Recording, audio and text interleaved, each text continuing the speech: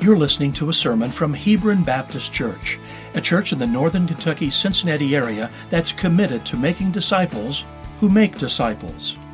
We want our love for God to be evident in our lives and for the Word of God to bear fruit as we go on mission across the street and around the globe.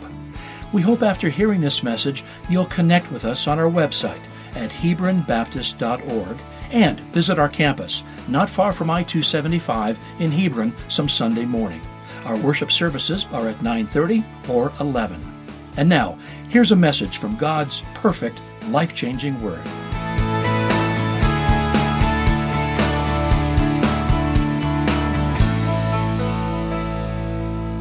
And turning your copy of God's Word or your devices to Mark chapter 15 and verse 40.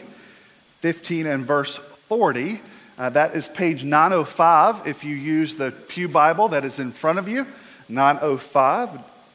And we are going to read from this text as we have been going the last few weeks of Mark's account of the Passion. And we know that Mark saw this as an important message, the main message of the gospel of Christ's death, burial, and resurrection.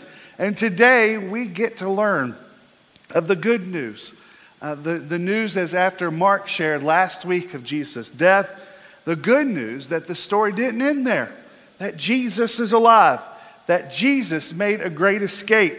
And today we're going to learn of how God gave us hope through it. Let's read beginning in verse 40 of Mark chapter 15 and to verse 8 of chapter 16. There were also women watching from a distance. Among them were Mary Magdalene, Mary, the mother of James the younger and of Joseph, and Salome. In Galilee, these women followed him and took care of him. Many other women had come with him to Jerusalem. When it was already evening, because it was the day of preparation, that is, the day before the Sabbath, Joseph of Arimathea, a prominent member of the Sanhedrin, who himself, looking forward to the kingdom of God, came and boldly went to Pilate and asked for Jesus' body. Pilate was surprised that he was already dead. Summoning the centurion, he asked him whether he had already died. When he found out from the centurion, he gave the corpse to Joseph. After he bought some linen cloth, Joseph took him down and wrapped him in the linen. Then he laid him in a tomb cut out of the rock and rolled a stone against the entrance of the tomb. Mary Magdalene and Mary, the mother of Joseph, were watching where he was laid. When the Sabbath was over, Mary Magdalene, Mary, the mother of James, and Salome brought spices so that they could go and anoint him. Very early in the morning, on the first day of the week, they went to the tomb at sunrise. They were saying to one another, "Who will roll away the stone from the entrance to the tomb for us?" Looking up, they noticed that the stone, which was very large, had been rolled away. When they entered the tomb, they saw a young man dressed in white robes sitting on the right side. They were alarmed. "Don't be alarmed," he told them. "You are looking for Jesus of Nazareth, who was crucified. He has risen. He is not here. See the place where they put him. But go, tell his disciples and Peter, he is going ahead of you to Galilee. You will see him there, just as he told you." They went out and ran from the tomb because trembling and astonishment overwhelmed them. And they said nothing to anyone since they were afraid. Let us pray. God, we pray this morning that your words through Mark will help us see the great news of Easter, that your Son is alive. And we're thankful for this account because we know your word is true, that it can change our lives. In Jesus' name we pray. Amen. Who doesn't enjoy a great escape scene in the movies? Maybe the first one that I remember most clearly in my memory of movies is the great escape of Indiana Jones and the Raiders of the Lost Ark and the big boulder coming after him, running and thinking, is he going to make it? Well, that would have been a short movie because it was in the first couple of minutes there.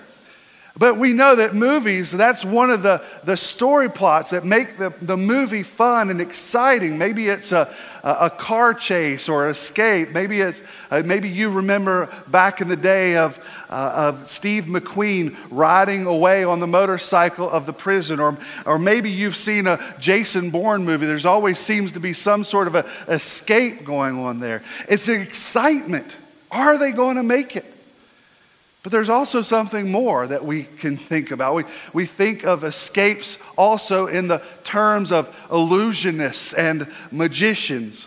We know Harry Houdini made it famous, escapes being tied upside down or being put into water. We see illusionists like David Copperfield or David Blaine on our TV sets, and we sit astonished at just in the last second, when the breath or oxygen or whatever is about to run out, boom, they're out. And we're just set confused. How did this happen? How could this even possibly be?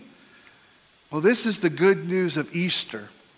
Because something greater than an escape in the movies and something greater than any TV or magic illusion could ever display happened 2,000 years ago when Jesus escaped the grave.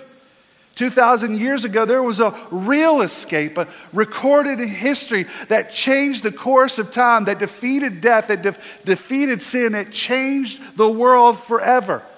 And it wasn't aided by Hollywood CGI magic, and it isn't aided by tricks of illusions.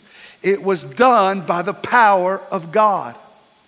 That Jesus was scourged, punished, beaten, hung, suffocated, and died.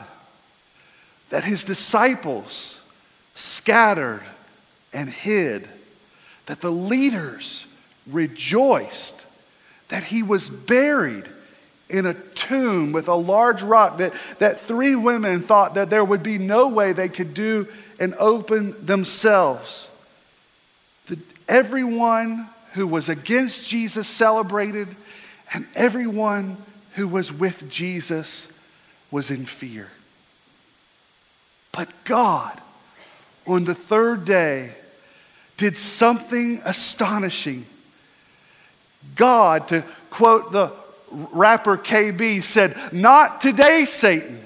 That Jesus, my son, is alive." And he walked out of the tomb and he sits at the right hand of the Father. This is better than Steve McQueen. This is better than Jason Bourne. This is better than Houdini or Copperfield. This is the resurrection of someone who was dead and is now alive. We have the good news of Easter, that Jesus was resurrected after the third day, and the hope of the resurrection is for his believers. Today, the question is this: what does the resurrection mean to me? What does it mean for me? We have to contend with this historical fact and record. You may deny religion, you may deny Christianity, but there are hundreds of people who went to their death trusting that Jesus is alive. And today, we, looking at the recorded facts, must say, what does this mean for me? Have I trusted in a risen Savior? Am I a follower of Jesus? This Easter, we need to contend with this great escape. We must contend that on Sunday, the first day of the week, that Jesus escaped death and claimed victory for our sins by coming out of the grave. I want to look at 3 points today that the text makes us look at and ponder. The first is this, that Jesus escaped death. As what we read earlier, we see that there was, after the death of Jesus, that several things happened, that a friend, Joseph of Arimathea, a member of the Sanhedrin. Yes, the same group that wanted him dead. This one was a believer, and he wanted to take care of Jesus. He went to Pilate and asked him and said, "Can I take Jesus' body and can I take care of him?" We read even further that there were other ladies, Mary Magdalene and Mary, the mother of Joseph, were there as he sealed the tomb. What we read here is an account of Jesus escaping death. Now maybe you've heard of the boy who cried wolf. Well, in my house, it's the woman who cries spider. No matter where there is a spider, where it is, what time of the day, and what I am doing, that there is a scare that goes through my wife Sarah unlike anything else. I mean, I've been outside cutting grass and I see someone coming doing this. "Hey, come. There's a spider you need to come kill for me." Now, we have trained. I have done many great warrior things for my wife in killing spiders over the years. And I'm raising up a new young line of spider warrior killers in my son Franklin. And so I kind of have a backup now. But we know that when I come and when she sees the spider, if it's alive, and I kill it, whether it's way up on the ceiling or way is behind something, here's the thing. If it's dead, there must be witnesses. She must see the body. She must know that it's dead. We must have proof of even the guts that it is done for. And this is what Mark did for us. Clearly, above all things, he wanted us to know that this was not a figment of imagination. This was not a trick or a hoax, but that Jesus escaped death. There are witnesses. There are experts. Joseph of Arimathea, who was a Sanhedrin, who was of a religious nature, knew what dead bodies look like and knew how to take care of them.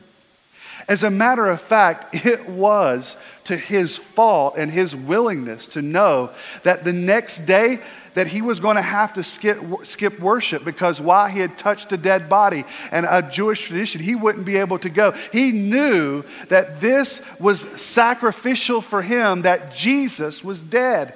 He even sacrificed himself in some ways by going to Pilate and saying, "May I have this body?" We have an expert of religious nature saying that Jesus was dead. We also have an expert of the law. We have Pilate who stood over things in a religious governmental section to know and to say, "Is Jesus already dead? I can't believe this has happened so quickly. Is Jesus already dead?" That he got word and solidified that Jesus was dead. And how did he find out? Well, he went to a centurion who had seen much death in battle, who knew what things looked like, that he knew that Jesus was dead. And when Jesus was sealed in a tomb, knowing that no one could take care of him for the next several days, that other women testified that they were there, that Jesus was dead. Friends, there has been many who try to claim that Jesus did not die.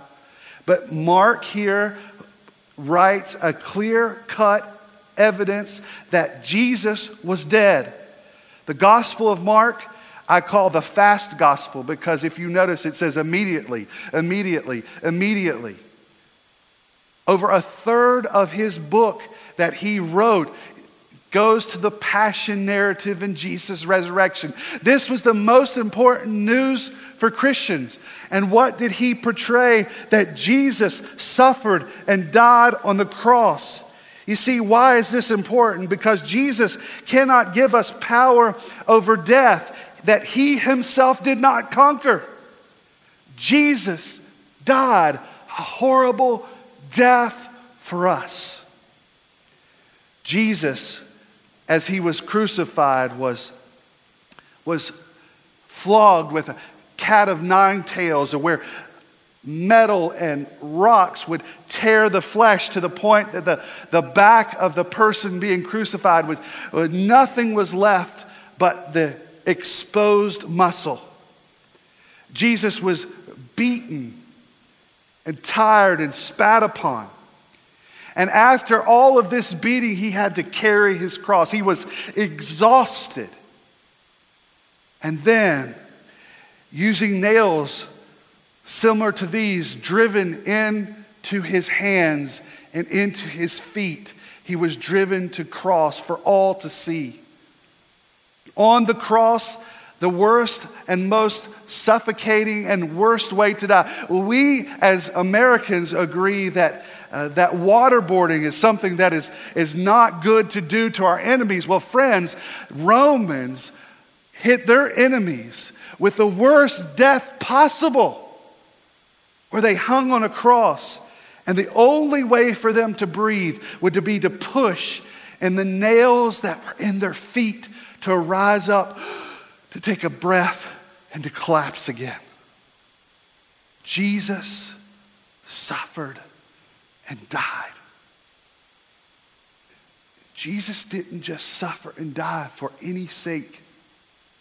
Jesus took the wrath for your sin and for my sin.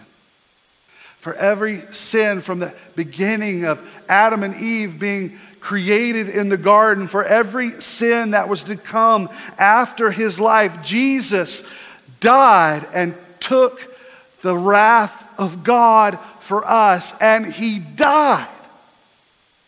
And this is what Mark tells us. It is the inescapable truth. But the truth of this is that in this death, that the promise of life comes through Jesus' death. In Romans 6:8-10, it says, now if we died with Christ, we believe that we will also live with him, because we know that Christ, having been raised from the dead, will not die again. Death no longer rules over him. For the death he died to sin once for all time. But the life he lives to God. Amen? You see, it's important that we know that Jesus escaped death, because one day, if we believe in Jesus, our hope of escaping death lies in him. And he cannot give us hope unless he escaped death. Secondly, we see here Jesus escaped death with witnesses. As we read in chapter 16, we see that the resurrection, though it was inconceivable at the time, had many people to proclaim that Jesus was alive.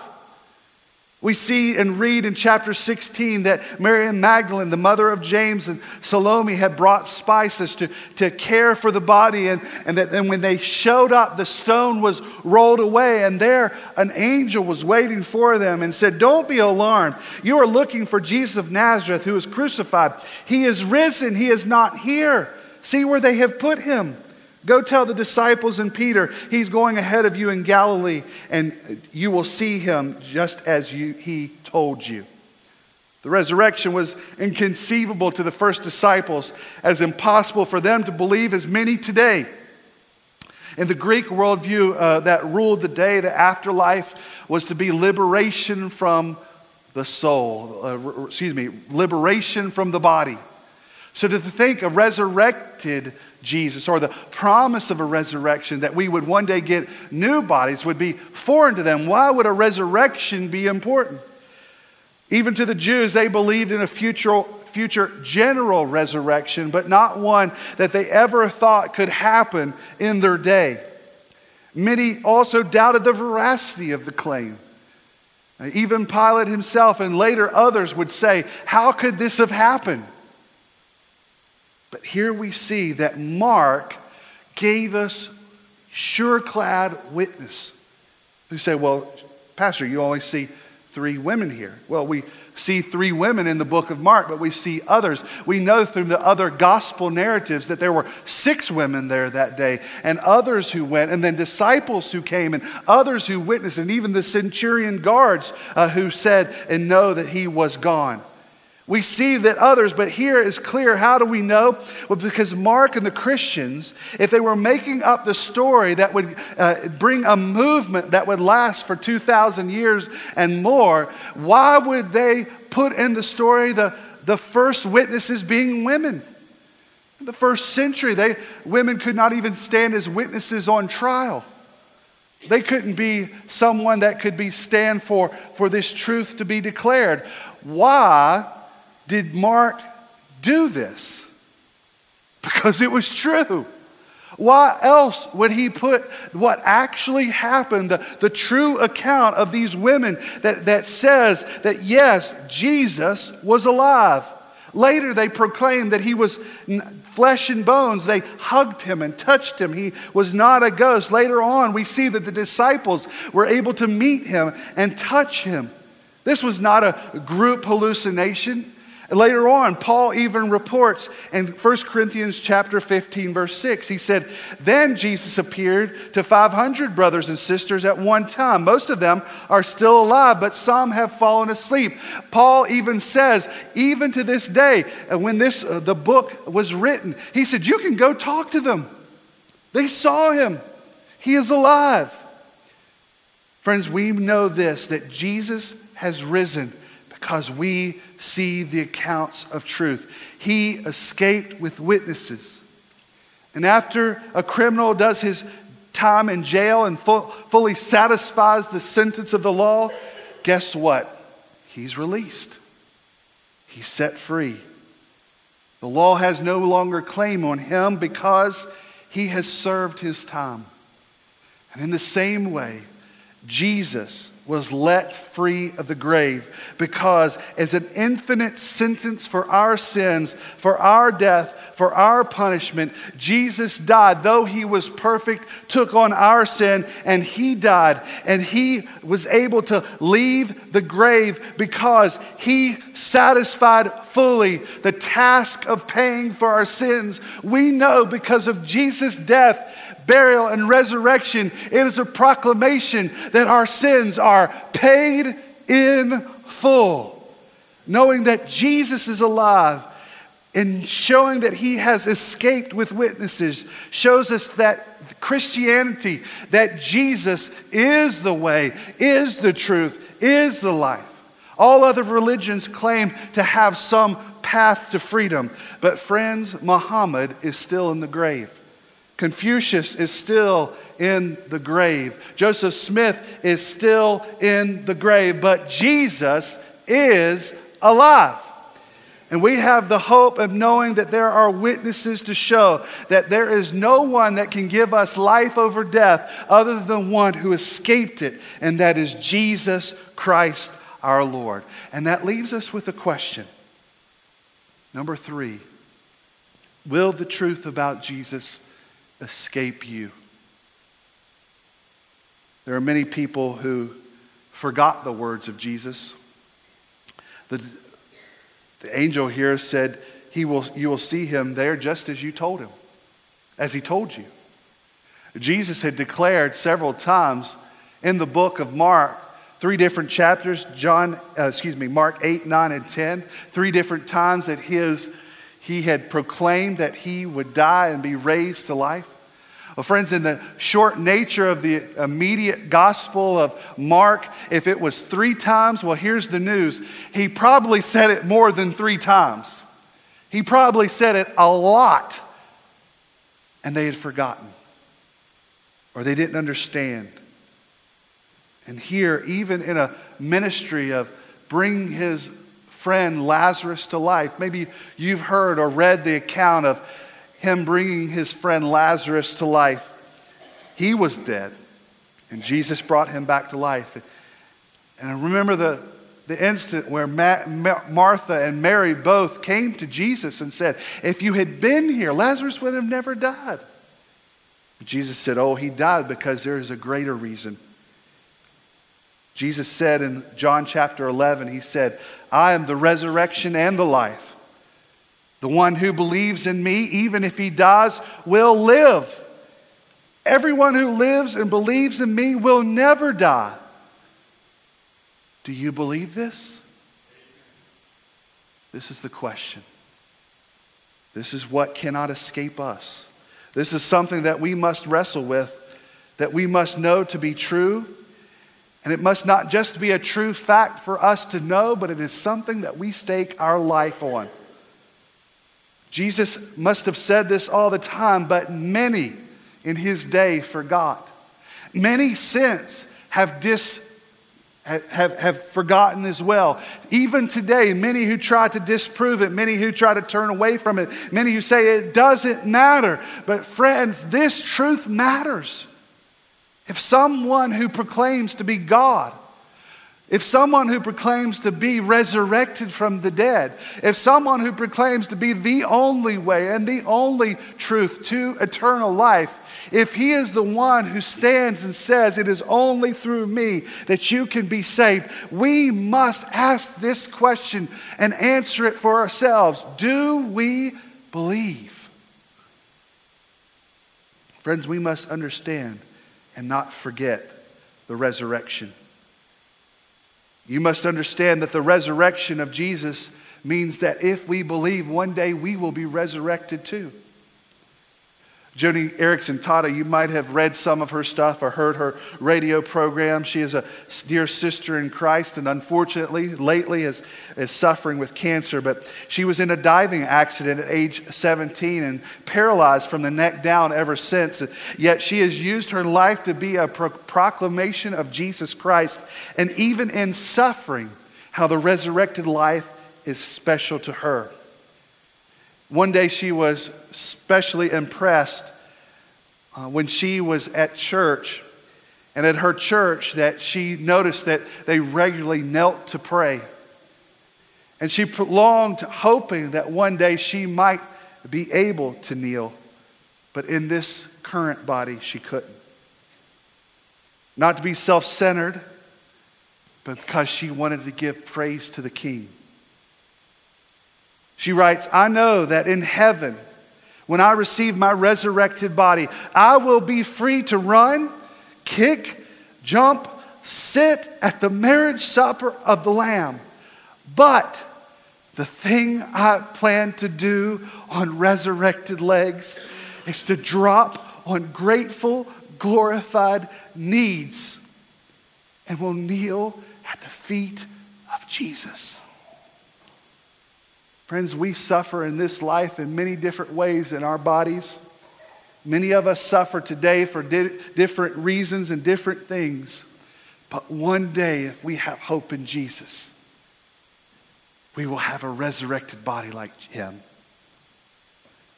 And friends, I pray that this Easter that we would understand that even in Jesus, he is our only hope.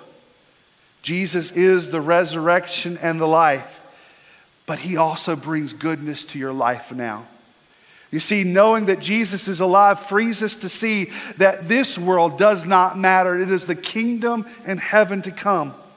Why do we have it so hard today to face rejection and suffering and loss of a loved one? Why do we seem to be controlled by money and stuff? Well, because we have been tricked that this broken world is the only thing that we have to live for. But in the resurrection, in Easter Sunday, in the Jesus who is alive, we understand that this is not our home, that heaven is, and that the glory of God, our day, yes, it will expire here, but we will get a new one that lives eternally in heaven. No more anxieties.